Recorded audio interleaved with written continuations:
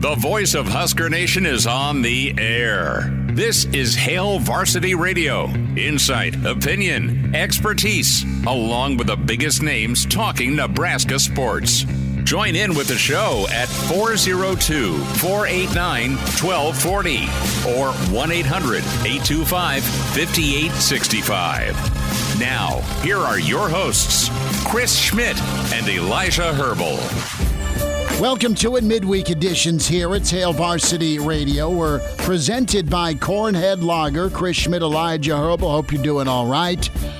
Bags are not yet packed, but they will be as I'm off to Spartan Land, and Elijah will be joining for a incredible road trip early November. We'll be at Reno's in East Lansing tomorrow afternoon, the Graduate in East Lansing on Friday, and then Spartan Stadium on Saturday. You're welcome to ride along with us as however you find the Hail Varsity Radio Show can do so many different ways. Hail Varsity Radio Network, of course, the Hail Varsity Radio YouTube channel, and the Hail Varsity Radio Twitter feed. Give that a follow at HVarsity Radio. You can find Elijah on Twitter while I get the roll call going at Herbal Essence, at Schmidt_radio for me, and can always email Chris at hailvarsity.com. A lot of fun today. We'll get into Saturday a little bit further.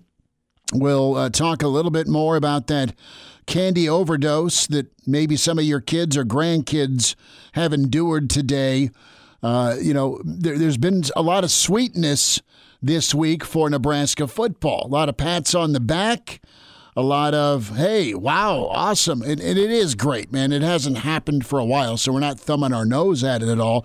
But there's just been a lot of sweetness to start November. And you know what? Whether you liked Callahan or not, he had a great quote about a November to remember. Teams that are remembered perform in November. So we'll see if Nebraska is up for that challenge. Numbers to get in, 489-1240, 489-1240. And the email, Chris at hailvarsity.com. Mr. Husker Football, Mike Babcock with us in 15 minutes. He's already in the green room. I love seeing Babbers there on the camera. And Evan Bland will join us in hour 2 to get things kicked off. So, Elijah, I'm interested here in what Nebraska is set to do, right? I mean, let's just reset this for a second, and that'll get us into Max Olson's really, really awesome column from The Athletic. I've had a chance to meet Max a couple times, super talented. And think about what Nebraska's been through as we have gotten to November, okay? Your 0-2 start, okay? 19 turnovers to date. You've lost one quarterback, two quarterbacks. You've had all three hurt. You've lost both running backs. And the other, at one point, starters had a fumbling problem. And here's your redshirt freshman named Emmett. Great running back name, by the way. You've lost three offensive linemen, three starters, and one of your top dudes on defense in Singleton. You hope you get him back. Oh, yeah, I have forgotten Billy Kemp, and that wasn't intentional. But let's just throw him on for good measure.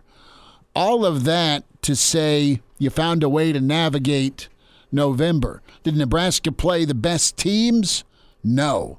Did they play the best offenses? That isn't their fault. They did what they needed to do. And to Max Olson's story, Elijah, it started out, and it's been a progressive and steadying build on the defensive side of the ball. That was kind of the brick and mortar that Rule wants to build every football team with, and it's been a staple of his his rebuilds, is having a really sound, solid defense with Tony White and this Nebraska crew, and they've done it kind of the old-fashioned way. They've done it with kids that have been in the program. And the one kid that was in the starting 11 on Saturday that wasn't on the roster last season wasn't even a transfer. It was a true freshman in Prince William Amelin, which is just crazy to think about in this era of the transfer portal whenever coaches Deion Sanders being the one who comes first and foremost, but you can also think of Mel Tucker at Michigan State, and a lot of people who've had that quick success since the transfer portal era has opened have been those guys that have gone and gotten some hits in the transfer portal. In Nebraska, their defense, the turnaround, it's been done with guys that were in the program to the tune of going undefeated in October for the first time in over 20 years. And I did some research before the show, Schmidt. Do you know the last time Nebraska was undefeated in the month of November? I think you got to go back to carry the 97. A little too far back. This was in the Big Ten era, and it was a year that Nebraska needed to win out in November to make it to the Big Ten title. We're going to go to 2012. There it is. Nebraska won out in the month of November in 2012 before losing to Wisconsin in the Big Ten title game in that embarrassing game that we'd all like to forget. So they had, that Ohio State game in 2012 was close for a while, and then Braxton Miller went off, and away we go. Pour a drink, right? 63-38. Right, but you scored enough points offense to win that game, and at one point it was a 17-14 game, I do believe, but what do I know? That thing kind of flipped when Rex Burkhead went down with a knee injury. I think so. But Nebraska and their defense has been the reason, the run game, the necessity to assess what you have and go to some option football is something you have to also check off as to part of your success. What's been best on your offense this year has been your option game / quarterback run, and then some play action. But when you look at the stop rate, and that's what Max Olson detailed in the Athletic column, and Brandon Vogel's done a really nice feature in his career with stop rates as well. But Nebraska's really kind of shot up the ratings, number 93 last year. And just to set it up for you what stop rate is, and that is what does your defense do and how does the drive end? Stop rate is a drive that either ends with a punt, it ends with a turnover, or it ends with a turnover on downs. And Nebraska's, this is what's most impressive to me, and I don't have these numbers. Stop rate numbers are incredible. Since Michigan, Nebraska's number 4 in the country. That's big time. The other part of this, though, is I'd love to see how many defenses performed as well as Nebraska on sudden change situations. Because to me, that is the story. Defense is getting off the field. Defense is doing a great job of tackling. Defense is doing a better job than in past years at getting to the quarterback. And they've been a little bit better at getting turnovers. They got a turnover against Illinois. They did a nice job of getting a bevy of turnovers against Purdue. But when push comes to shove, what does your defense do? And they even did this early in the year. They did it in against Colorado. I mean, they came out and their sudden change response to hold the Buffs to minimal points, a field goal. But sometimes Colorado didn't get any points off any of the drives. At least the first half. Right, in the first. But my point being is Nebraska has been tested time and time again this year with a bleep sandwich, and they have passed a lot of tests. They've really grown and learned from that Minnesota misstep, the final 205. Well, in 11 turnovers from the offense since the Michigan game, which, whew, think about that. That's 3 games, 11 turnovers. Light, smoke it if you got it. But on those 11 turnovers, which I think over half, that's off the top of my head, I think over half were on your own side of the field. You know Northwestern was. Nebraska has allowed 2 touchdowns and 2 field goals. And 7 times after a turnover that Husker defense has gotten off the field and not allowed points. Northwestern got one of the field goals. Mm-hmm. Purdue got one of the touchdowns. Didn't they get both? Like, does a scoop and score count? Yeah. I mean, that's your bar tab. You get charged for points, even if it's a defensive score. Just like before Brian got his pink slip yesterday, even if special teams or defense scored, it went in the offensive category for points tallied.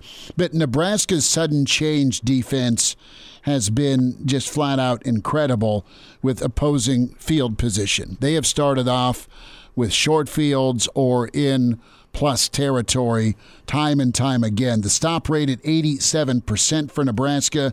That's incredible. 22 points, 39 drives, and the 3-and-out rate is right at 46%. If I'm going to nitpick on this Nebraska defense, 3rd and 13, 3rd and 10, 3rd and 17, 3rd and 15.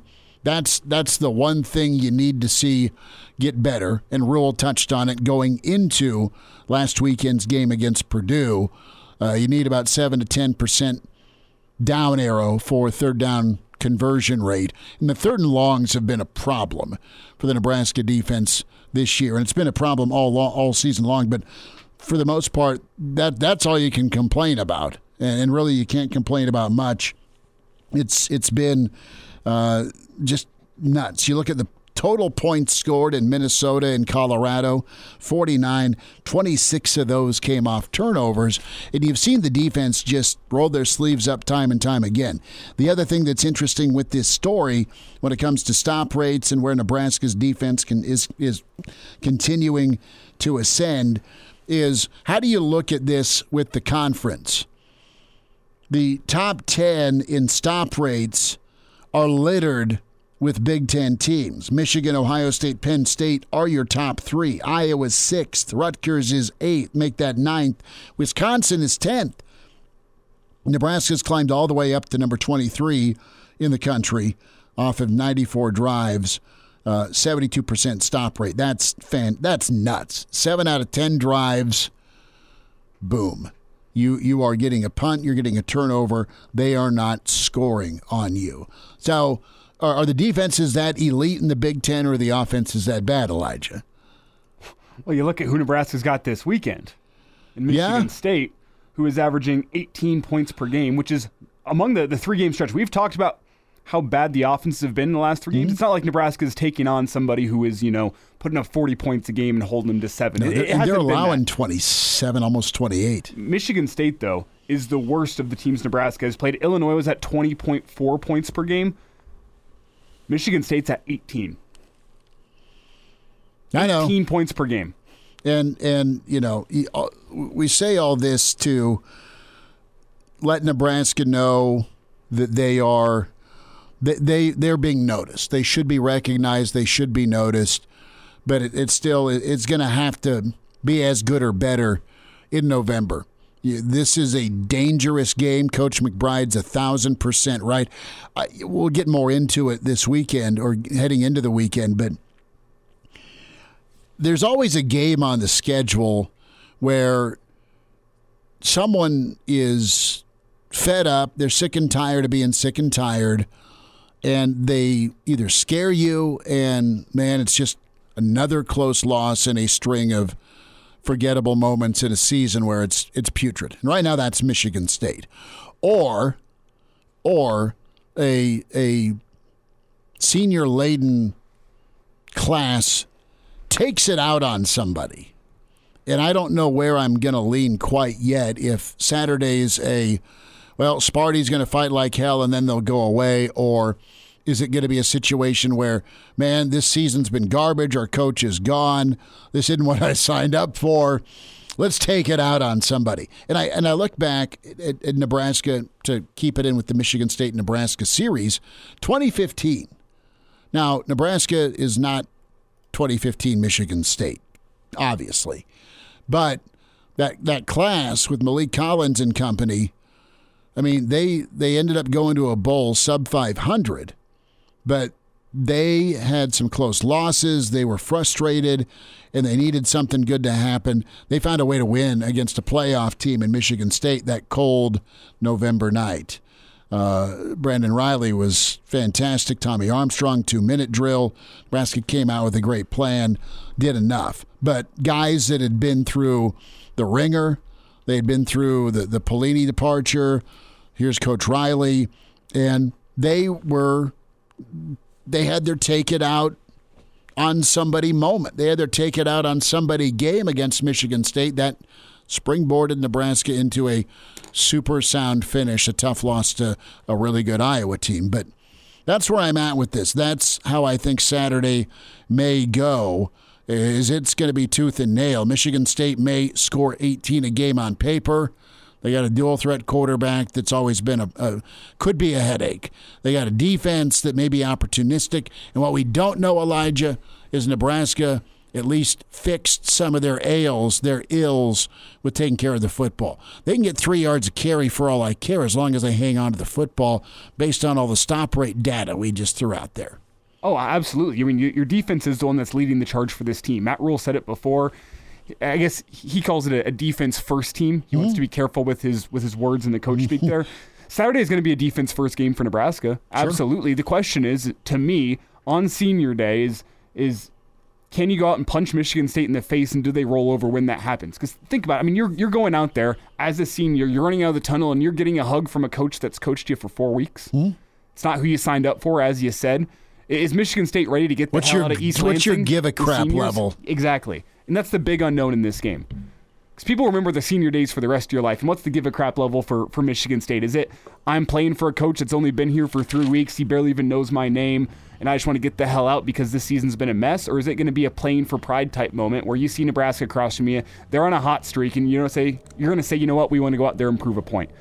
We're going to go out there and throw the first punch, and we're going to make Nebraska feel us. That's the question to me. I lean more towards the first and the latter. They'll go away. The streak is 5-1 versus 0-6. That's the heater or freezer both teams are on. Mike Babcock's on the way. And now, back to Hail Varsity Radio. Thanks for hanging out. Wednesday edition, Hail Varsity Radio. We're powered by Cornhead Lager, Chris Schmidt, Elijah Herbal. We welcome in Mr. Husker Football with Hail Varsity, Mike Babcock at MD Babs on Twitter. You want to be a part of Babber's bi-weekly newsletter, just send him an email, mikeb@hurrdatsports.com. The historical part, and then a preview of the matchup and what's going on around the world of Husker Nation. Babber's going to be a fall-like setting in East Lansing. Checked in with a couple of folks in East Lansing. All the trees are, bare. This time of year, that's pretty common. But apparently 2 weeks ago, it was pretty scenic. That's about the only thing worth watching in East Lansing this season. It's been a tough go for Sparty. Yeah, it has been with the 6 losses in a row.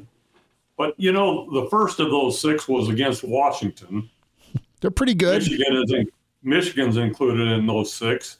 And then I know you can say what you want about Iowa, but Iowa's one of those 6 losses as well. So it's not like they've lost to a bunch of questionable teams. There's a couple of pretty good ones in there. And the thing that you look at, it's comparable to Nebraska going 5-1, and you build that confidence, game by game. The same thing can happen with a team that loses 6 in a row. You start to question, if something can go wrong, it will, kind of a mentality. And that, that's part of what is difficult, I think, for Michigan State at this point, in addition to the fact that offense is not overly imposing against a Nebraska defense that's really good, as you pointed out. So I would think that Nebraska would come away with a 6th win, qualify for bowl. But as Matt Rule says, you got to go 1-0 each week and not look beyond that. And I think that he's instilled that in the team, the importance of the process rather than the expectation. So I think that gives Nebraska the advantage as well. Mike, one of the things that was interesting this week, and we hit on it a little bit on Monday, was Matt Rule unhappy with the defensive performance against Purdue on Saturday, despite the fact that really it was the offense's fault that points were given up in the first place. And that might be painting with a broad brush on my part, but you think about the scoop and score and the offense setting up Purdue with a short field on the fumble. You could think that Husker defense realistically could have pitched a shutout if the offense never stepped foot on the field. And with that in mind, Matt Rule unhappy with the defensive performance, and we kind of laid it out in the first segment just how dominant that Husker defense has been over the past couple weeks. Is this a game with Michigan State's offensive struggles being so noted that the defense could go out and single-handedly win? I think the defense could, because Matt Rule's comments about the defense, I think, underscores that, what I said earlier about process rather than expectation. There are things that they want the team to do, that they expect the team to do, the coaches do, and you don't see that. So you evaluate it, even though it's a win, you evaluate how the defense played. And there are certain things that in the process, the defense didn't get done. But yeah, I think the defense could go out against a team like Michigan State in the situation that it is right now and win that game for Nebraska. I think that's what this defense has become. And one of the things, maybe I'm guilty of this as much as other people, but it seems like no matter what Nebraska does, goes 5-1, and we're still looking for reasons to say, there are questions here, and that's how the coaches evaluated, I guess, the defensive play there, what they wanted to see from the defense and what they saw from the defense. It's more than just the bottom line score, but that's the important thing. Long answer to a question. Yes, I think the defense can get the job done. Mike, it's okay to have questions. And what's your feel with the fan base right now? Are they still tiptoeing a little bit with, I don't want to say going all in, but getting their hopes up or ramping up the excitement? Or have you felt like it's continuing to build? And I think just the feedback we get, I think there's a whole dose of reality that Nebraska fans know too well with getting your hopes up and then things crashing. That said, I think there's some genuine optimism because of where the team's at, and Nebraska fans know football. They've watched and they've seen the team get better. I think it's okay to still have questions, and I don't think anyone's rushing to crown this football team because of the turnovers or just their limited ability on offense. But I think there needs to be a pat on the back for clearly the defense, but also what they've managed to do on offense, where at least there's been some big plays recently to get you some points. Yeah, I think Matt Rule mentioned that on, was it Monday, about plays of 10 yards or more. Nebraska leads the conference in that statistic offensively. The thing that has impressed me as we continue to go through this is that Matt Rule and his staff are building a team that fits the Big Ten. To be successful in the Big Ten, they're doing the kinds of things that you have to do, I think, to be successful in the Big Ten. It's different from going back to the Scott Frost comment, the Big Ten's going to have to adjust to us kind of thing. It did. It didn't happen, and it's not going to happen. You're going to have to build a team that plays the way the Big Ten requires. And now that's going to change next year with the addition of four programs that are different probably than Big Ten teams. But for right now, I think that it's being built in the right way, and I think that's reason for continued optimism. Really the blips probably occurred at the beginning of the season. The Minnesota and Colorado games. There are the blips. You figured probably you weren't going to beat Michigan. But I understand, people are probably looking, again, they're looking past the next game. They're looking at, well, Nebraska still has to go to Wisconsin and Nebraska has to finish up with Iowa. And we don't know what Maryland is. At one point, Maryland looked like a real contender, and now Maryland is starting to fade. That maybe in the situation that we're talking about, that's where Maryland's going. But you maintain that focus and accept Rule's approach is go 1-0 each week. So it's Michigan State right now. Get that done, and then you can be concerned about Maryland. Yeah, Mike, you kind of hit the nail on the head there. The goal is to go 1-0 every single week, and you don't look ahead to Maryland. He's also preached that mentality of 1% better every single day. So with some quick math, that would be just over 7% better between Purdue and Michigan State. And if that is the case... On third down stops. Well, that would be big. Right. That would be huge. And Mike, if that is the case, if they are roughly 7% better, I think I'm waiting for that game where it feels comfortable from start to finish. And Nebraska almost had that performance against Purdue, probably up until that scoop and score. You clinched up just a little bit whenever that happened and said, okay, let's see how this team responds. They do respond, but it wasn't comfortable all the way through. Do you think that is a benchmark for success in Nebraska improving in a game against Michigan State with how their season has gone, that it's just comfortable from wire to wire and Husker fans are never all that worried? Or is that still too high a bar for where we're at in this Husker rebuild? I don't think that Husker fans are comfortable yet. But if you take the go 1-0 and Nebraska wins this week, now you've got 6 wins and you're 6 of the last 7. What does that say about this team? It says it's doing the right things, getting the job done. So if you're 6 of the last 7 and you're going to play Maryland, that changes the way you look at things, I think, because you have to accept the fact that, hey, these guys are getting the job done week in and week out. They're getting the job done. And it starts with defense, but the offense does some things. Emmett Johnson has a 28-yard run to alleviate people's concerns, at the end of the Purdue game. I just think that the Michigan State game is an important game, because it's the next one.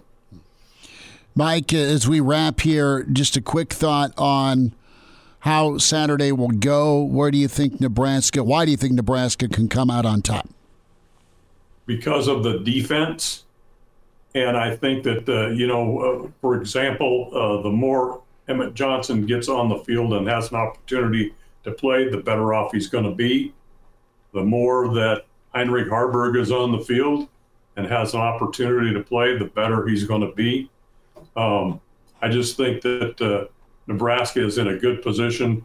I don't think Michigan State is in a good position. Senior day or not, frame of mind, it's tough when you've lost 6 in a row. I think Nebraska has the advantage, and I don't think it's going to be a dramatic finish. I don't think it's going to come down to the end. But, I'm often wrong about things. I don't think so. I'm gonna clarify that. But I'm gonna say Babber says it's going to be something like that. Babber says it's going to be okay to fire up the grill and pour a drink and relax in the fourth quarter. It's a Mike Babcock guarantee, baby. Mike, do you pop the champagne if Nebraska gets to 6? This could be my last time on your show. Never. Mike, does 6 wins call for celebration? Are you popping the champagne on Saturday if Nebraska gets it done, or do you look ahead to Big Ten championship potential if Nebraska does get the win on Saturday? What side of that are you on in terms of what 6 wins means with about our last 30 seconds here? On the other side, I'm 6 wins means you're getting ready for that 3-game stretch at the end. Focus on that, because there can be more than just being in a bowl game.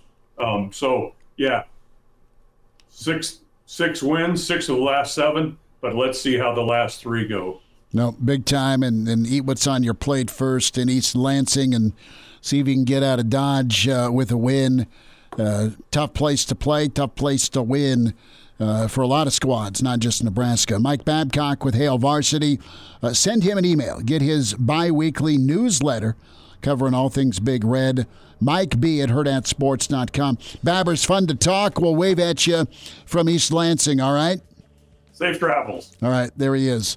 Mike Babcock, good to spend time with him. Give him a follow as well on Twitter at MDBabs. We'll get to your comments in the stream next segment here on Hail Varsity. And now, back to Hail Varsity Radio. Open phones here the rest of the hour, 489-1240, 489-1240. The bowl projections are updated and out. The college football rankings are there. And, you have more smoke around Harbaugh. That continues to be a story. And we never got to Dabo yesterday, but plenty more Nebraska to talk. 489-1240, 489-1240, or 800-825-5865. I love what Babbers was saying from a mentality standpoint, where you have those questions in your head depending on how your season's gone. And it's what now, right? And that's been pretty prevalent on the Nebraska sideline for a lot of years.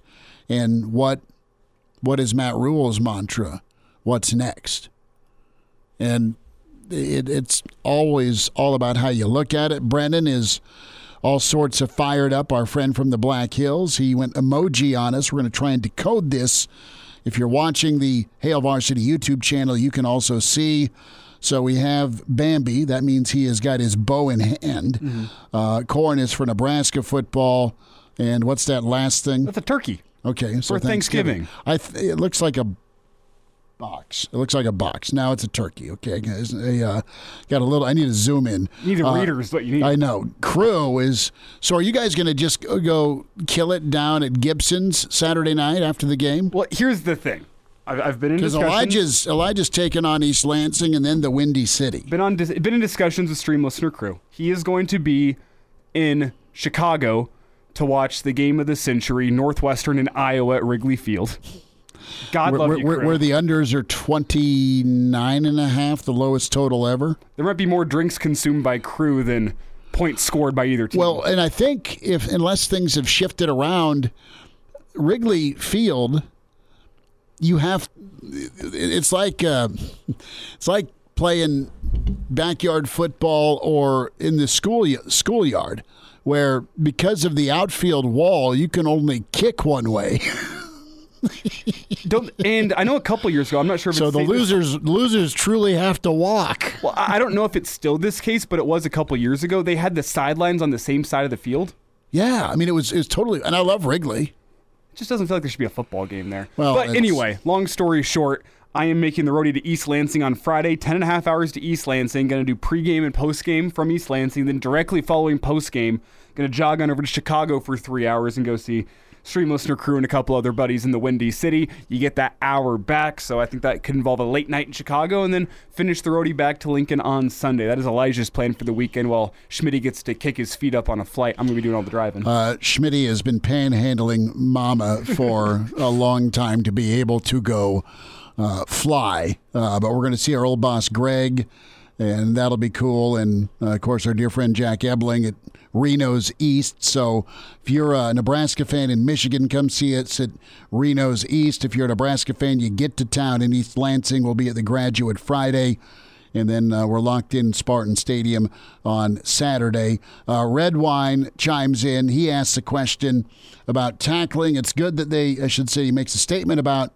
how Rules handle in practices. It's good they tackle in practice again. Absolutely it is, Red Wine. And his worry level about Nebraska, Michigan State, it's not as high as it's been in past years. I'd be worried about Michigan State at home if we didn't have a defense. That defense is traveled, and Walter, just outside of Philadelphia, where he's born and raised. Maybe he wasn't born and raised, but I was going a little Fresh Prince of Bel-Air there. Neutral site games suck. That's the word from Walter. But Sparty's at -7 turnover differential. Cutter says if Nebraska wins 6 on Saturday, I'll be happier than a tick on a fat dog. I got a fat dog at home, and if you know anything about ticks in Nebraska, they were bad this year. And let me tell you what, those ticks were happy on Bell. I know exactly where Cutter's coming from here.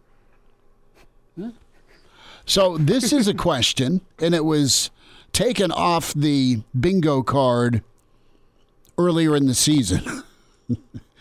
Winnable. Remember that? And it was not wrong to look at a team, point, and say, well, it's a winnable game. There's a lot of winnable and a lot of losable. Matt Rule was right, but Elijah says, look, hey, fellas, I think we can finally start using the word winnable again. This team has proven they have what it takes to scrap it out and get a win despite the competition so far. I'm optimistic. Very fair. And I'm optimistic that this team can get to the finish line. Why? Because they have learned from their mistakes, Elijah, at least defensively, from those first two. I go back to that. And they have just accepted worst case scenario is going to happen once, twice, 3 times a game. And Nebraska's went out and made their own plays defensively. There's a difference if the offense you're taking on screws up. Okay? And you kind of get gifted. Now, I'll say this. Purdue did drop some footballs. Coach McBride was right about that on Monday. But for the most part, Nebraska's making their own breaks on defense. They're getting turnovers. They're getting after the quarterback, and they're stopping the run. Even if you get a good run, and I thought Purdue ran the ball pretty well early on, but then they shied away from it a little bit because of Maccabee's fumble. I mean, Nebraska's been very active. And what you love most is the fact there's 8 red jerseys or at least 8 red pants on the road around said ball carrier. There's going to maybe be a initial missed tackle, but they ain't going to get by 2, 3, 4. And the big difference with the defense, it's the tackling, it's the little stuff, it's the way they fly around. But the big difference that I note between years prior and this year is the fact that when the cards are stacked against this defense and really the team as a whole, when the going gets tough, this team starts playing their best football. Mm-hmm. Whenever you're down, backed up in the shadow of your own goal line in Illinois' first drive, that's when you make a stand and you play your best football. Whenever Nebraska's offense repeatedly turns it over against Northwestern and against Purdue, you bow up and you hold them to 3 or you hold them to none, or late you in the get game, a blocked field goal and you return it for a touchdown. Exactly. I mean, that's crap that would happen to Nebraska, mm-hmm. right?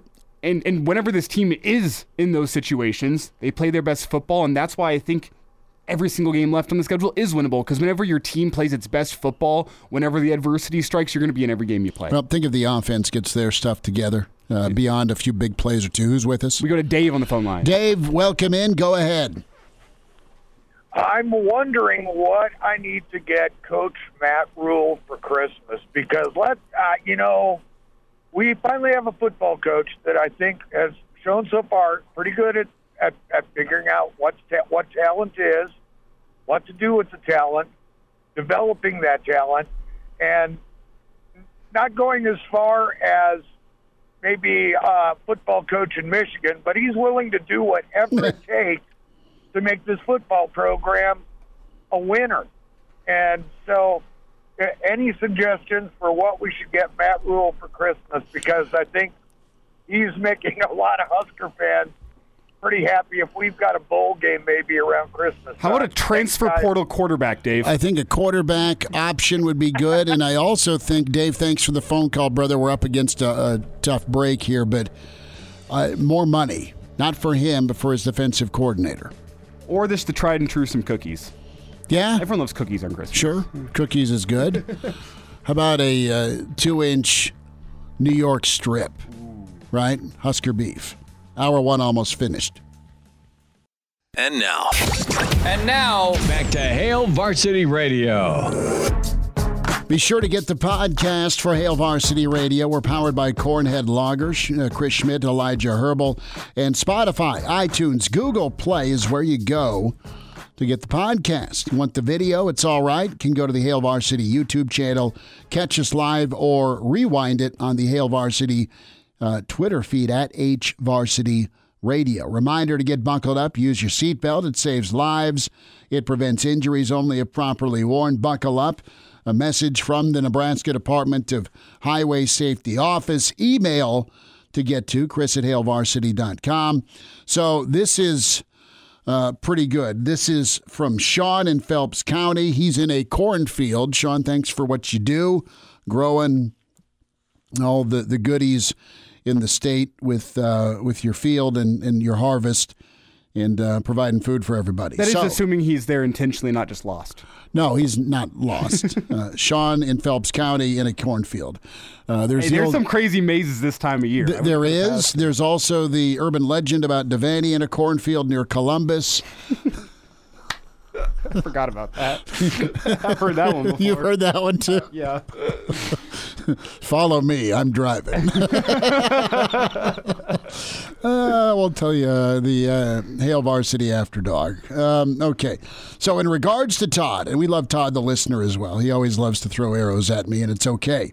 I deserve some of them. In regards to Todd and his state-sanctioned arm wrestling table in his garage, I'm with you in the stocking hat wearing. Try working on a combine outside at 5 o'clock in the morning in this weather when we've been having, without having a stocking hat on, it doesn't work. Now, if you wear a giant female costume for Halloween, Nice censoring. I have to censor, like some protesters do in New York, then you may have manhood issues. So the point of this is, Sean, is like, keep up the good work. Your manhood is fine.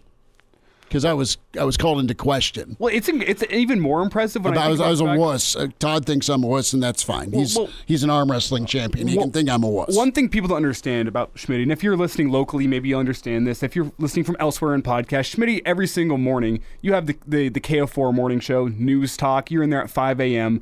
And not only are you in there braving the elements, you're doing it with a stocking cap on because Carol, she's got her space heater in there and she cranks that thing up to 85. And it's honestly... It feels great. It's more impressive the fact that you're wearing a stocking cap in an 85-degree studio than to be wearing it outside. That might be even more difficult. You might be the toughest of the bunch. It has to happen. Cold or heat, I will survive.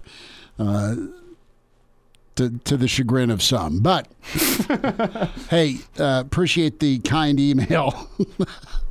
I will not protest, and I did not go as a suggested Halloween costume. So, no, I'm comfortable. And, someday we'll have a beer with Todd. He'll make it out to the Hurrdat Sports Bar and Grill and come see us. Or we'll just have to go visit Todd around the Omaha region. It'd be good. He's and same with we need a Phelps County road trip. I still want to hit a bar in a small town in every county in Nebraska. We do. We need to do all of them. That sounds like a couple-year project, but that'd be a lot of fun. I think it'd be a summer project. I think we could get it done. Hell of a summer. During the summer. We need to think about that. We'll take a suggestion from Evan Bland. What small town Nebraska bar should we hit? Evan Bland's next. The voice of Husker Nation is on the air. This is Hail Varsity Radio. Insight, opinion, expertise, along with the biggest names talking Nebraska sports. Join in with the show at 402-489-1240 or 1-800-825-5865. Now, here are your hosts, Chris Schmidt and Elijah Herbal. Back with you, it's Hour 2. It's Hail Varsity Radio. Cornhead Lager powering Hail Varsity Radio. Chris Schmidt, Elijah Herbal. Get to more of your comments in the StreamYard. Can always watch the show, the Hail Varsity YouTube channel. Subscribe to Hail Varsity YouTube channel. All sorts of great content there. The Hail Varsity Radio Twitter feed at HVarsity Radio. Give that a follow and read this dude, Evan Bland with the Omaha World Herald at Evan Bland OWH. That's where you find him on Twitter. Evan, what's shaking, man? How's your week? Thanks for the time. Yeah, doing all right. Getting ready to embrace the time change and some meaningful November football. Can't complain. How about that? And that is something Elijah and I've touched on a little bit, but more so the reality of it. Did you ever imagine that it would take as long as it's taken? And I'm not trying to put cart before horse. It's go 1-0. I totally understand that. But, November matters, and it hasn't mattered around here. Nebraska's been in contention, kind of, sort of, with some help in 2016, and then 2012, and then 2014. But it's always been you're trying to finish second or third in the division with some really crazy help. And it didn't matter anyway because you didn't finish November out the right way with the Wisconsin, Iowa, Minnesota triumvirate. So this is going to be super impressive, but it's step one, Evan, for Nebraska. And it feels like, another pretty tight test for Nebraska on Saturday. Yeah, I mean, it's kind of the theme that we've seen the last few games, which is, Nebraska working to stop shooting itself in the foot and facing opponents who are really limited offensively, have some ability defensively, but you're just kind of expecting these low-scoring, first to 20 wins sort of affairs, and that's how I think it'll shape up with Michigan State, too. I mean, that's a program over there that, 2 years ago was highly ranked, had their coach signed to a long-term deal, and now they're kind of playing out the string. 6 losses in a row. You listen to some of their players talk to the media out there in East Lansing, and it's awfully reminiscent of what it was like here in Lincoln a year ago. And now you've got a situation where Nebraska's one of the better feel-good stories, certainly in the Big Ten, getting to that point nationally. And it'll be fascinating, I think, to see what Michigan State's mentality is for this particular game. It's I guess their senior day. They don't know where they're going to be in a month in terms of who their head coach is, or if they'll be guys going into the portal or whatever. So it feels like a game where, even more so than the last few, a strong start would behoove Nebraska, just because, again, these guys on the other side, if you fall behind 14-0 being Michigan State, it's going to be hard maybe to conjure up some of the enthusiasm to come back. Whereas if Nebraska does what it's done in some of these recent games, putting the ball on the turf, giving away the ball on offense, suddenly maybe that can spark some things on the other side. So I think even more, as much emphasis as Nebraska puts on the fourth quarter, I think the first quarter is going to be really interesting on Saturday.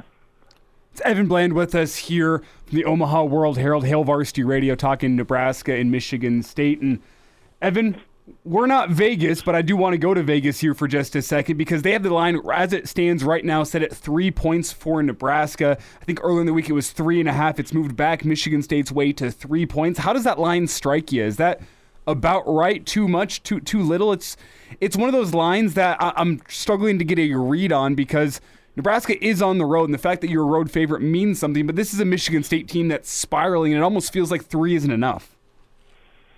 Yeah, that's kind of my first gut reaction, too. I thought it would be, 6.5, something like that.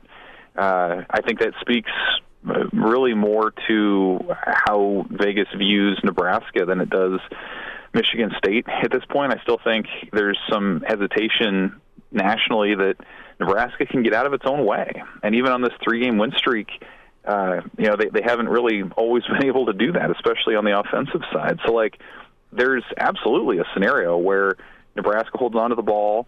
They get a couple explosive plays. They pick their spots in the passing game, and they win, by 20 points. I could see that scenario playing out. But I think you also are at that point in the season now, 2/3 of the way in, where there's a little bit of that element of you kind of are what you are. And what Nebraska has been a team that has struggled to take care of the football, and one that really until last week against Purdue hasn't had a ton of track record of getting takeaways defensively at meaningful points in the game. So I think that's sort of the line of thinking that would handicap Nebraska in a game like this, because I do think if Nebraska played a clean game, just given the trajectory of where that program is relative to what Michigan State's is, it's one that Nebraska could pull away in. And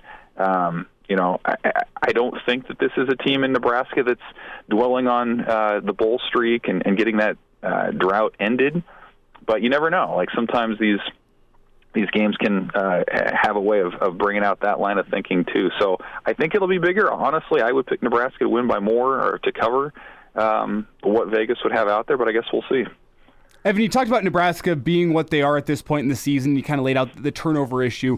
Which side of the coin are you on with the Husker defense? Are you on the side that you're confident they can continue to keep up the performances in those swing moments? Nebraska's offense turns it over and they've been able to get off the field or at least hold the opponent to 3 points. Or are you of the opinion that there's going to be some regression to the mean at some point this year, and maybe Saturday is the day that happens where the turnovers do in fact end up biting Nebraska and leading to points for the other team? Which side of that coin are you on? The defense, that should be what's expected of them, or you should expect some regression back to the mean of college football and turnovers really hurting a team? Well, I know that the defense would tell you that they expect to have those level of takeaways. And I think if they do regress to the mean, I don't know that it will be this week because, again, you look at what Michigan State has. They've started 2 different quarterbacks. They benched their second one in favor of a true freshman last week, so that's absolutely a position that they're still working through. I think they have the most interceptions thrown in the Big Ten, if I'm not mistaken. They're depleted at running back. They have a UConn transfer by the name of Nate Carter who has been pretty good for them, but I think his ideal situation would be sort of a change of pace back, and he's been pressed into more of a feature role. And so I think there are a lot of avenues to seeing where Nebraska would be able to force some takeaways on Saturday. And then, on the offensive side, like that's been a major topic of conversation certainly this week from Matt Rule and Marcus Satterfield, the OC, about the 5 points of ball security and how you go about that. I think maybe the one thing that can come into play there is you spend so much time talking about it and thinking about it that it does kind of get in your head to where you're trying not to do something as opposed to just kind of letting that training take over. But assuming, that emphasis of ball security and practice carries over into the game, maybe this is one of those rare games this year where Nebraska has a positive turnover differential. And I think if that's the case, that's a game that they'll probably have in hand by the fourth quarter. Evan Bland with us here on Hail Varsity. Evan, we were talking to Searles yesterday, and he kind of laid out something that was really pretty important, and he has kind of lived by this when he's analyzed different teams with you learn how to practice, and then you learn how to win, and then you handle winning, and then you're ready to go compete for a championship. Nebraska has learned how to practice under Matt Rule. They've gotten the kids ready for Saturday. They've had some wins. Now, Saturday to me is a lot about handling success. 3-game win streak. While there's not parades being thrown, there's a smile now for Nebraska fans. That's big. But Saturday to me is a lot about maturity with this Nebraska football team, and I think that Rule and his staff will kind of, squeeze down on the kids so they don't feel too good about themselves. That said, you still need it to be player-led. Do you worry about Nebraska getting too big ahead? Yeah, I felt like if they were going to have a letdown, that it would have been last week. That was the one to me where it was like, you're still at home. You're going to be hearing a lot of praise from a lot of places, and you got a Purdue team coming in that's had its moments in the last couple of months. And, Nebraska played far from a perfect game and was still able to take that thing, down the stretch. And so, I kind of, it's weird to think, but I kind of feel like confident that Nebraska is handling this thing. Like probably listen to, 8 to 10 players between post-game from Purdue last week to what we talked with them this week. And nobody's talking about the implications in the West. Nobody's talking about bowl games. Matt Rule has them so dialed in on the process that there's just no room to entertain anything else. You win, but it's all about the tape, and it's about, well, what can we do better? And hey, we can build on this. And it just feels different from what we've seen from past Nebraska teams that maybe have gotten caught up in some of the external stuff, that they are locked in on what they're doing. And I think going on the road this week to East Lansing, it's an 11 a.m. kick. There's probably not going to be a ton of energy in that stadium from their fans. I think that all just kind of continues to play into it where, Nebraska's enthusiastic about getting better. We've seen that the last few weeks. We've heard about it from what they've done in practice. And it just kind of feels like the culture is set into the point to where it's maybe not as much of a worry as it was in past years that they're locked in and ready to go. I kind of feel like they will be. It's Evan Bland with us here on Hail Varsity Radio. And Evan, open-ended question here. Nebraska wins on Saturday if ... Nebraska wins on Saturday if they continue to execute the blueprint that they've done the last 3 games. I don't think you go too far away from that. I think you pound the ball on the ground on offense. You pick your spots in the passing game. If you can connect on a couple of those option passes deep, Michigan State is susceptible to that in their secondary, which is also young and injury-riddled right now. And then defensively, lean on the black shirts. And whether that results in a few takeaways or just a pile of punts, I think that's going to be enough against the Michigan State offense that's barely averaging 11 points during this 6-game losing streak. And then from special teams, if you can get a little bit of field position, you let Brian Buschini do his thing. Tristan Alvano's been more consistent here these last handful of games. So I think that's what it is you rely on that blueprint. And the other thing I would say is I think it's kind of ironic in the sense that Matt Rule and Marcus Satterfield are running an offense right now that they don't necessarily plan to execute long term or to keep around into the future, and yet they're still building an identity around it to the point to where I think every week you can say this is what Nebraska needs to do to win. And I think the players, over this last month with the positive results that they've had, are leaning into that. So I think it's more of the same. And if you can cut down on the mistakes that they've committed in recent weeks, maybe that'll even take away some of the drama late. Evan, about 90 seconds here. What's your take on Nebraska's punt return game on Saturday? Do you think that is a shot in the arm for a team that will take any help or advantage when it comes to field position or points? Yeah, it's something they're working on. I'm not sure who they'll put back there. They've mentioned freshman Ethan Nation as a possibility. Alex Bullock was the guy last week, so maybe you coach him up a little bit more. It's possible that Billy Kemp could be back in a couple of weeks, so it seems like it's more of a stopgap sort of situation than anything else. But really, I think you just need to find somebody who's sure-handed and can catch the ball. The one thing you can't have is to have that thing bounce at the 20 and then roll down to the 5 or the 4 or something like that. Find somebody who's sure-handed, can handle that thing back there. I think it's established at this point Nebraska's not going to be a dynamic punt return team, but just don't lose those hidden yards on the back end and help your offense that way. Evan, before we get you out of here, another episode of the Rewind series drops tonight. And in recent weeks, we've heard if we die, we die. We've heard the leash is off. We've heard you're embarrassing yourself in front of your family. Do you think we get any sort of big Matt Rule speeches tonight? And if so, what do we hear?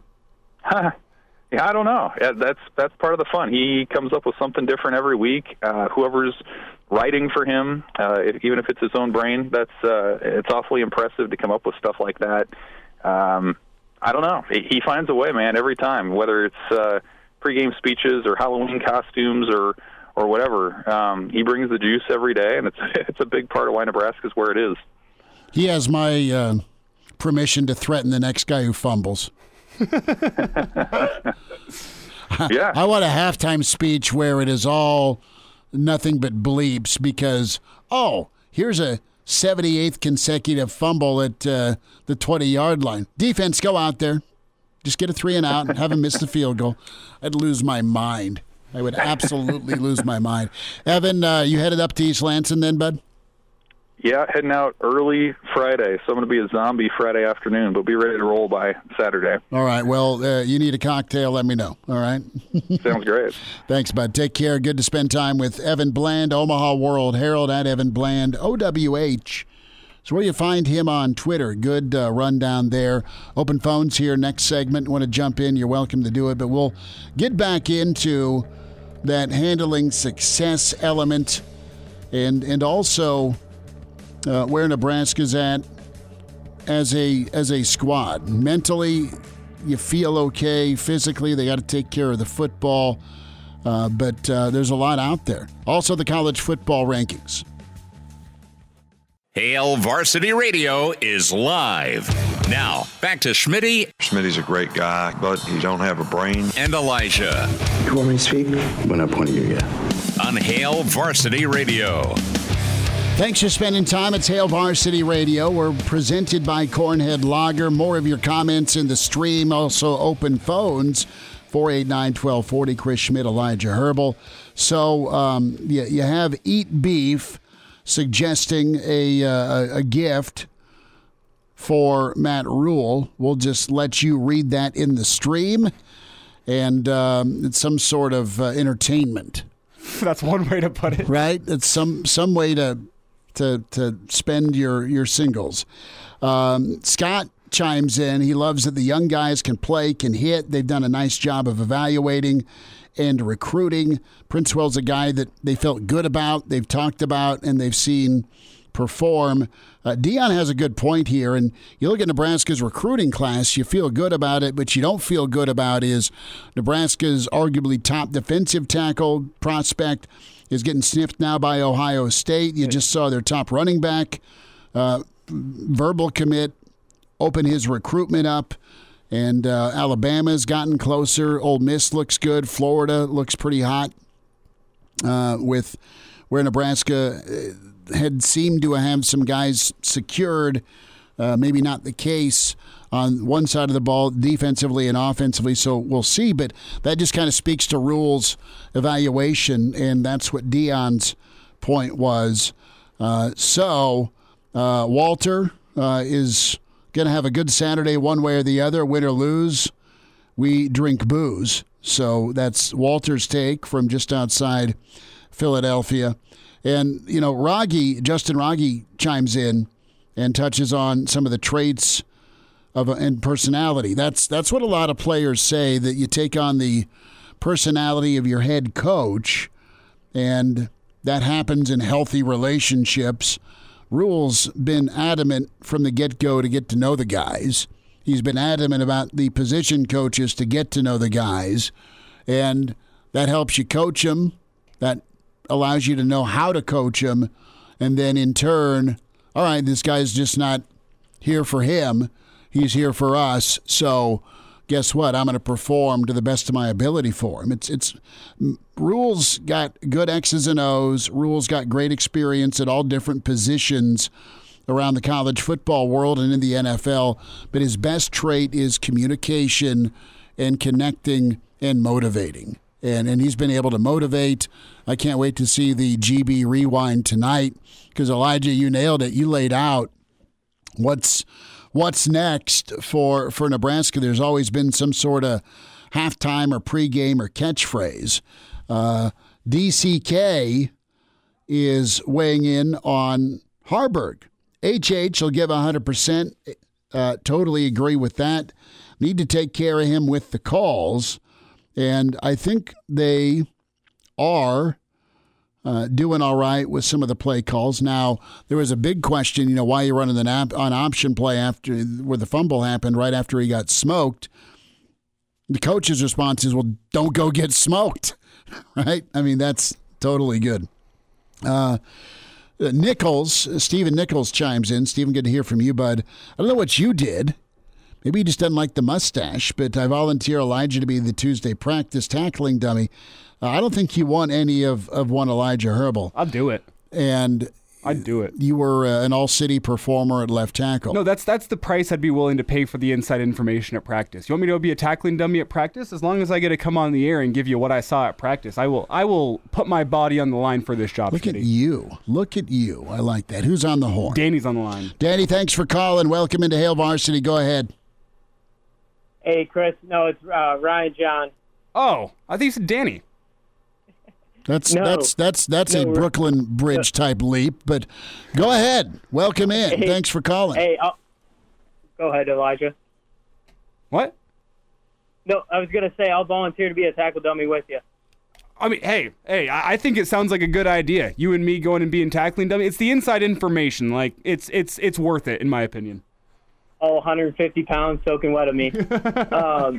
Hey, no, I just wanted to chime in and, talk a little bit about, we big focus on defense this week, whether they came out, Rule made those comments on Monday. But, just being from South Dakota, I just got to shout out my boy Nash Hutchmaker. Mm-hmm. I got a buddy that actually coached against him in high school, and he said from a coach's level that he's one of the most talented linemen that he's ever coached against. And that's just saying something where we come on our defense, and they're just fun to watch, man. And Chris, thanks for everything. Long-time listener. Always will be. Ryan, appreciate you. You got to come visit us at Single Barrel again.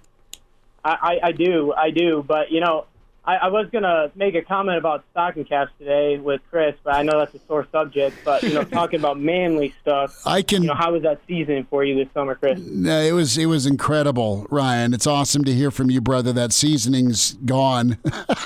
But it was awesome on the grill, and I loved it and appreciate hearing from you. And, yeah, the stocking hat thing, I can take the heat on it, and I'm not outside long enough, but – I totally respect those that are and do. And my cousin Shane had a ranch. It was a buffalo ranch in Brady. And one time I got to do some real outdoor work beyond the old paper route. And, I am not tough enough to do it Monday through Sunday. So there we go. Ryan, thanks for the phone call, man. Appreciate you chiming in. Thanks, all right, we'll hopefully see Ryan at the Single Barrel when we're back there from Maryland. Yeah, and one of the concerns that I have now with me going and being a tackling dummy is I'm clearly a fumble risk with how I fumbled his name there. Yeah, that was odd. So I don't think I've ever done that before. That's okay. We're apologies good. Out to Ryan. So Sean chimed in a voice of support with his email, chris@halevarsity.com, in reference to Todd banging on me for wearing a stocking hat yesterday when it was 35 degrees. And Todd responded to the previous email from Sean. Maybe we can have the 2023 November football truce where Todd sits down with Sean. They have a beer and it's okay. But maybe not, because Todd writes in, did I just hear some broke farmer attempt to call me out on something? I hate phone calls, but that's one I will answer. I work outside all day on a garbage truck, so I know when it's actually cold. I can't stand fragile humans. Todd, can I say thank you for putting periods with your writing now? I appreciate that. It was one message that Todd did not want me to botch on a cold read. I like how this started out as being Todd having a problem with you wearing a stocking cap, and now we got full-blown beef between Sean and Todd. We're just the middlemen at this point. Well, and Todd going with the broke farmer take is not nice. And, if Sean wants to come back with garbage man smack, he could, but I wouldn't advise it to a guy who's got an arm wrestling table in his garage. I wouldn't bet against either. How's that for being absolutely a waffling fence sitter? Well, I think there are two certainties in this discussion. A, the farmer will beat the radio man in arm wrestling. The garbage man will beat the radio man in arm wrestling. And we're Sean, in radio, we're Sean could be Sean could be the Nebraska version of Rip, and he might have a train station for all we know. More emails coming in, and more of the StreamYard. Let's get into some of those here in a little bit. Steven says Nebraska's physical. That is about right. I like the confident, not cocky. Do you get that feel from Nebraska? Do they seem and feel still humble? Because that's important. There's things you strive for in college football, and it's hard to attain, like the great programs have and do, and that is to be the same coach and the same team every Saturday.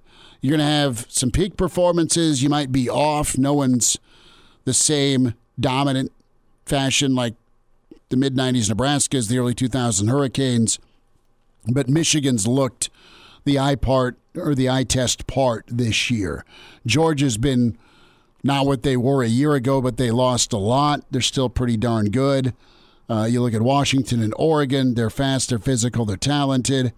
Ohio State, their defense is really the talking point this season, and they've gotten pretty good play out of a young quarterback with some explosive weapons, and their O-line has been an afterthought, but they're getting right there. They're pretty good. I look at Nebraska, they're confident, they're dialed in, and I think you've got enough guys, Elijah, in the Ty Robinsons, the Reimers, of the world, the Giffords, especially on defense, that I think they are mature. I think they are going to police themselves and be locked in for a good performance Saturday. And the question for me is, are they confident as opposed to cocky by choice or by necessity? I think this team's... Well, it's hard to be cocky whenever your offense is giving the ball away at the rate that they are, because one thing I do see in this team is togetherness between the offense and the defense. Yeah, man. They see themselves almost as one unit, where it's, you know what, offense turns the ball over, we're going to go pick them up, we're going to go make a play defensively. Defense sets up the offense with a short field,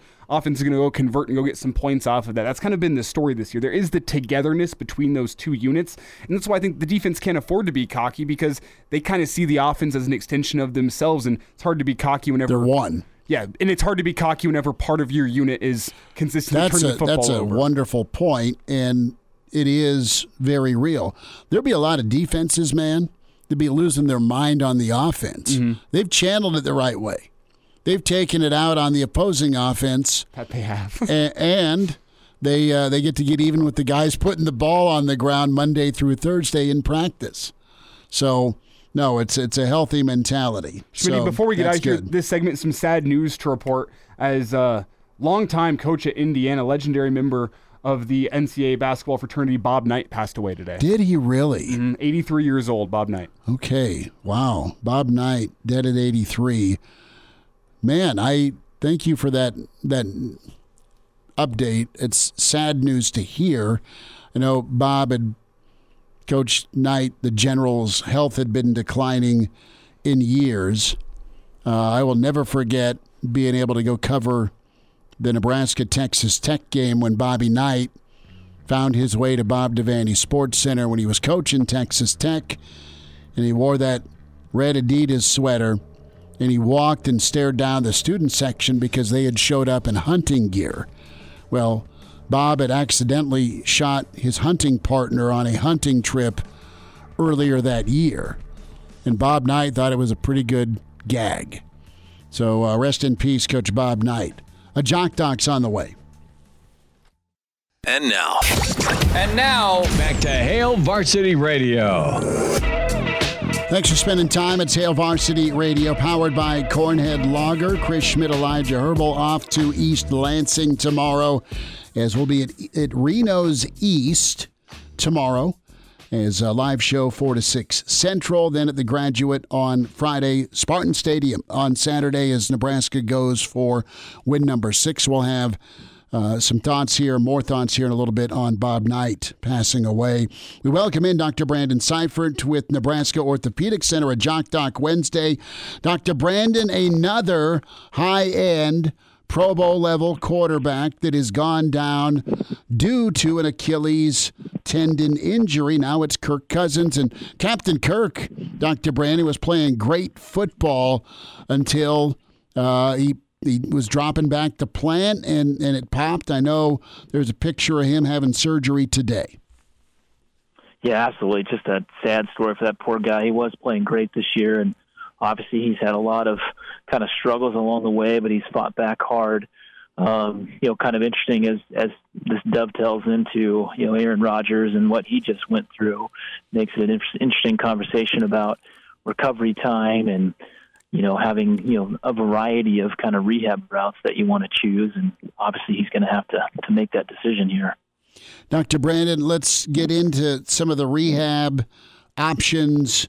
But first, is there a jumping off point for a pro athlete when it comes to an Achilles injury? I ask that because I think Charles Barkley, I think of Dan Marino, two of my favorites as a kid watching ball, but they ended their career with an Achilles tendon injury and never came back. They just said, I'm done, and away we went. But we've had athletes come back and perform at a high level. Why do you think folks have been able to come back now versus maybe in yesteryear?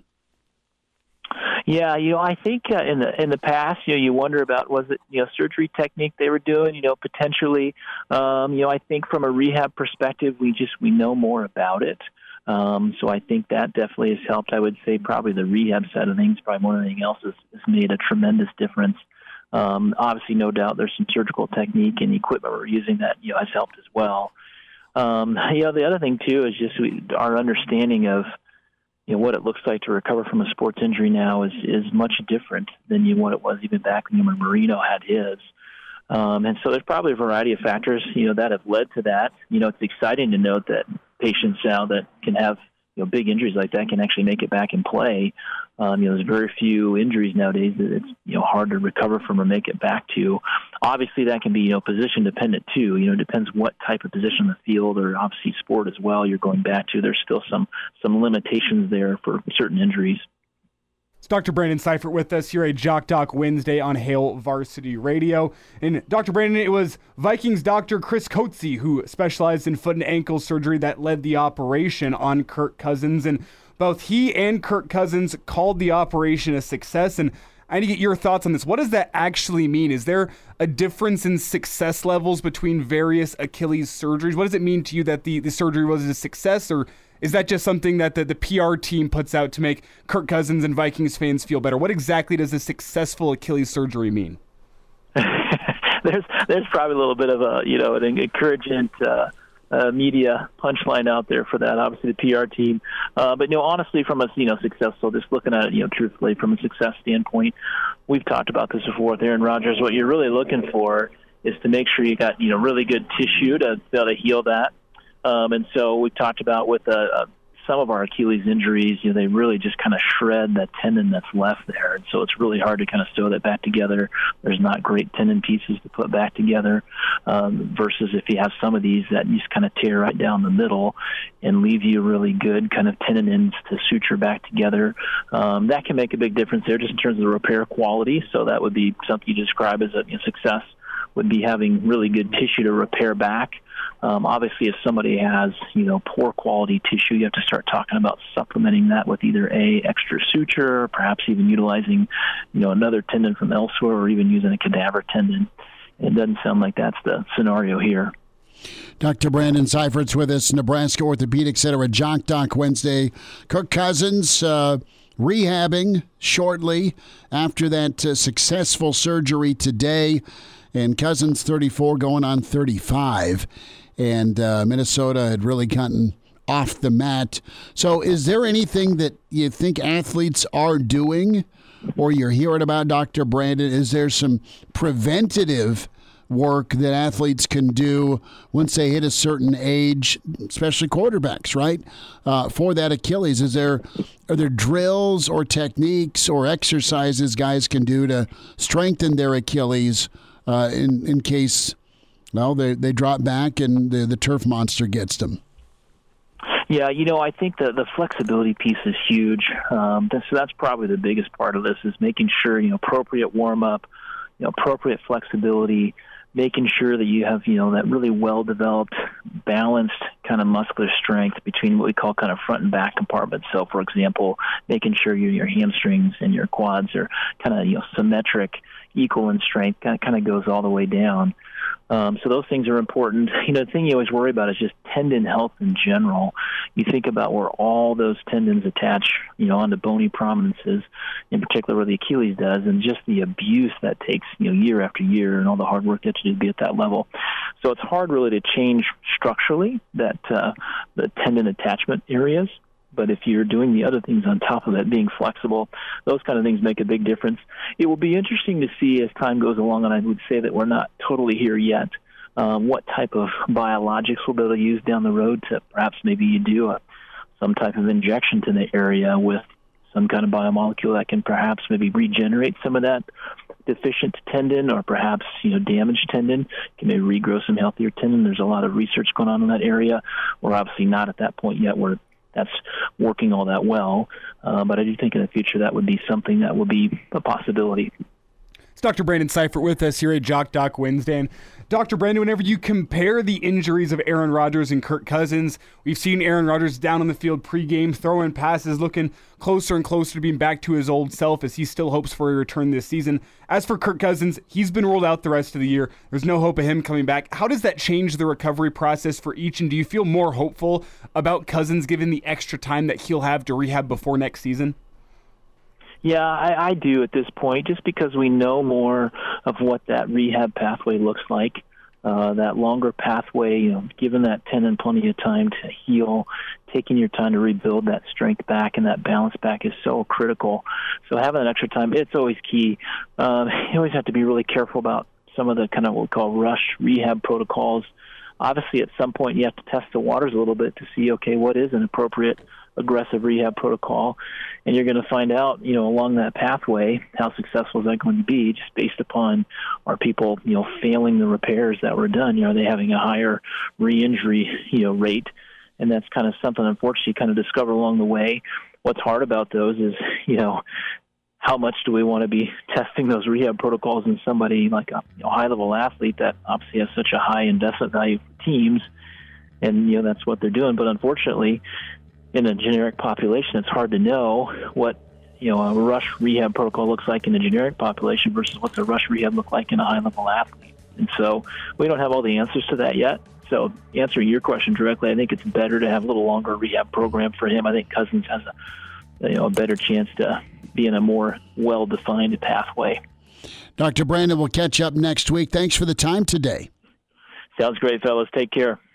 And now, back to Hail Varsity Radio. Big thanks to Dr. Brandon Seifert, Nebraska Orthopedic Center at Jock Doc. Good stuff from Evan Bland today in the 5 o'clock hour. Mike Babcock in hour one. Get the podcast, Spotify, iTunes, Google Play with Hail Varsity Radio. Subscribe there. It doesn't cost you a thing.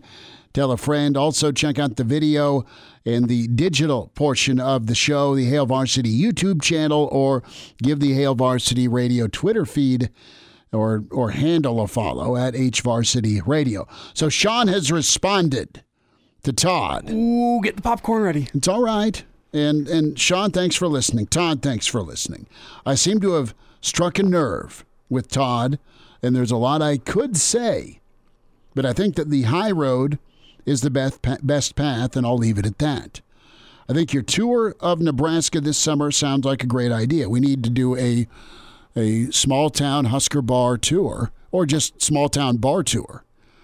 We'll leave a cooler for you. Sean, I can't wait. And I think my vision would be to hit one in all 93 counties, which then would be probably more than an entire summer. So we need to know where in Phelps County, Sean, to go.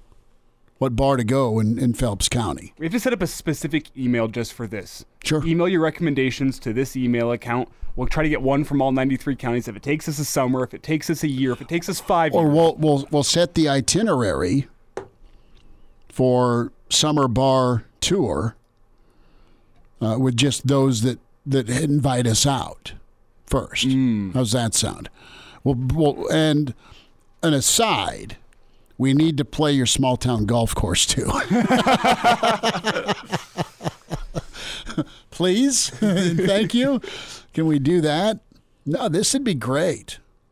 My favorite small town bar I've been to, and this was just as a kid growing up. It's western Nebraska. It's just east of McCook. It's in Indianola, Nebraska. Yeah. It's called the Rocket Inn. Love it. They had the Star Wars arcade game when no one else had the Star Wars arcade game. Legendary pizza. Sorry, free shout out Wednesday apparently, but it's down to like 900. Used to be 900. And it's just great memories as a kid going out to see my grandparents. It's still open out in Indianola. It is, yeah. Yeah. And they put sauerkraut on the pizza, and they bring these little... Sauerkraut on the pizza, it's back a notch. No, it's awesome. It's your choice to do it. But that's where I learned to put sauerkraut on the pizza, because occasionally it's a great call. And they put toothpicks in the way they cut the pizza. It wasn't Detroit style. It wasn't New York style. It was just Western Nebraska style. And you had them all sorts of thin sliced, and it was glorious. And it was like a scene from a forgotten era where you walk in, someone's hammering an old Milwaukee bottle. You walk through the it's like an old saloon door where the doors flap one way or the other. And then you go sit down at a table. You shake mom and dad down for $10 in quarters. You go jump on the Return of the Jedi arcade game, and everyone has a good old time. Eat Beef says Green Diamond, St. James, Nebraska. All right, we got to put a list together. This will happen. This will absolutely happen. The great summer small town Nebraska bar tour of 2023. We got to kidnap our old boy, Brady Oltmans, for this roadie, too. All right, we'll be back at you from East Lansing, Reno's East, tomorrow at 4. Thanks. A Huda Media Production.